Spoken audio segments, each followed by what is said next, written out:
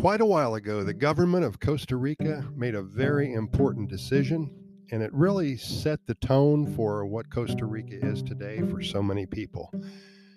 So, I'd like to talk to you about this. We've discussed this before, but I find in 2022 we have to reminisce just a little bit and see where we all came from here, why we all love Costa Rica so much. And today I'm going to talk about the Costa Rica Gold Rush.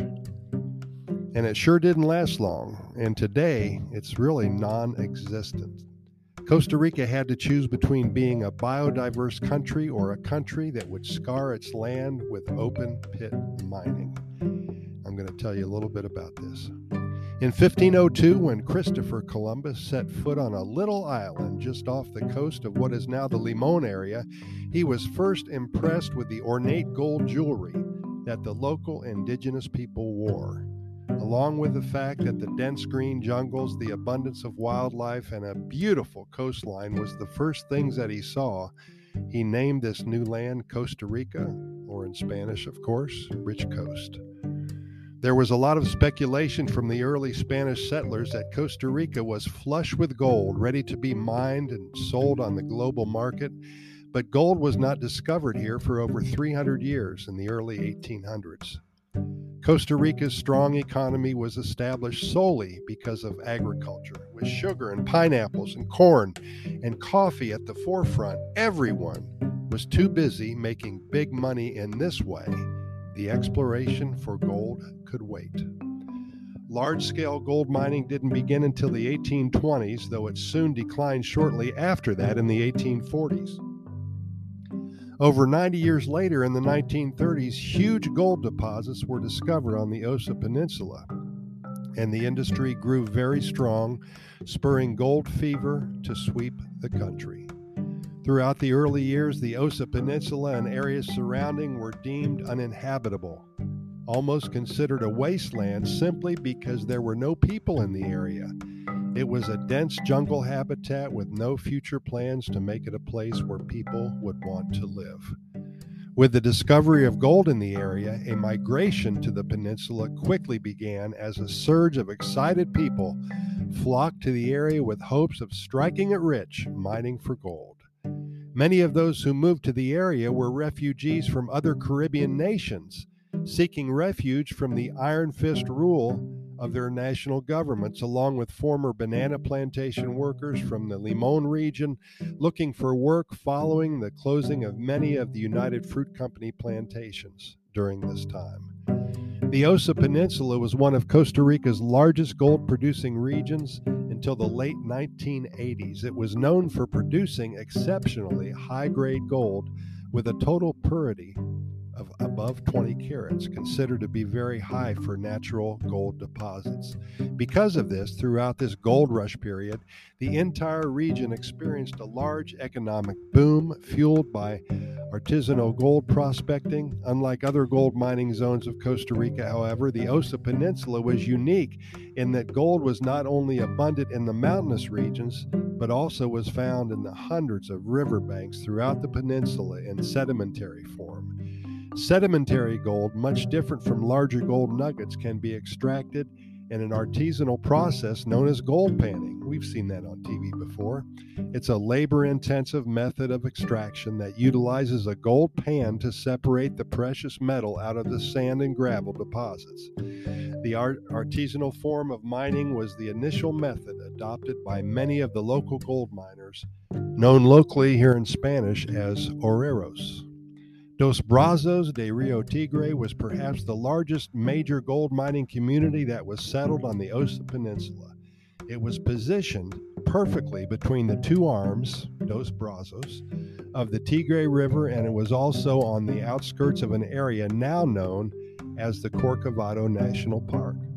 At this time, the Tigre was one of the rivers with the largest concentration of naturally occurring gold deposits in the entire region. Because of this, for so many years, the main economic activity of those who settled there was artisanal gold mining, panning for gold. Because of their success, dozens of global gold mining companies learned of this area quickly and immediately relocated their men and equipment. Could you imagine, huh? What a mess. There were no rules or laws, and this led to the total destruction of the area. Huge tracts of natural habitats, jungles, and wildlife were totally decimated. Deforestation, landslides, and devastation continued for years. The government finally stepped in to save their cherished land. In response to this terrible environmental damage in 1975, President Daniel Oduber, which, by the way, the Guanacaste Airport was named after him. This President Oduber, he established Corcovado National Park, a protected conservation territory of the Osa Peninsula that spans nearly 1/3 of the region's landscape. With the formation of this protected territory came significant government efforts to eradicate any extractive activities within the park's limits.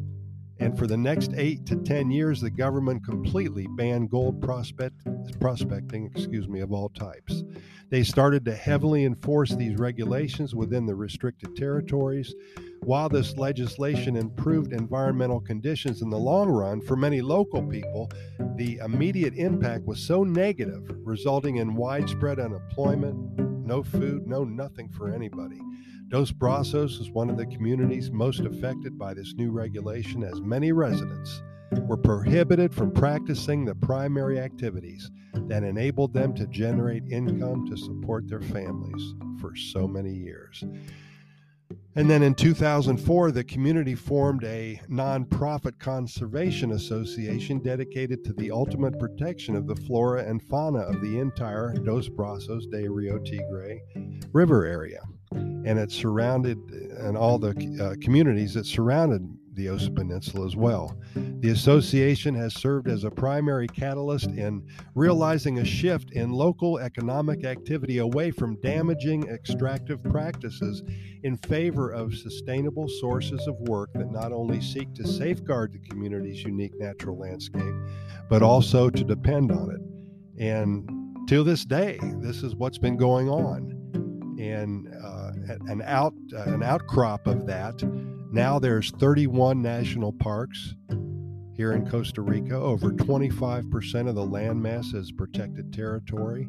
And so about 35, 40 years ago, they had a real heavy-duty choice, and they chose to go the biodiverse route. That's just so important, because gold is gold, but seeing a plenitude of toucans and scarlet macaws and sloths and tapirs, pumas, anteaters, butterflies, and thousands of other species, well, that's my best choice too. And that is what is the catalyst of all these people moving to Costa Rica. And in a good year, 3 to 4 million tourists. So Costa Rica is really good at protecting their land, and this is one of the reasons why, if you haven't been here already, I suggest that you come to Costa Rica. And by the way, the Corcovado National Park is a great place to see. Visit there for a few days. You're going to love what you see. It's just like stepping into Jurassic Park. Pura Vida, thanks for listening, and we will talk to you tomorrow.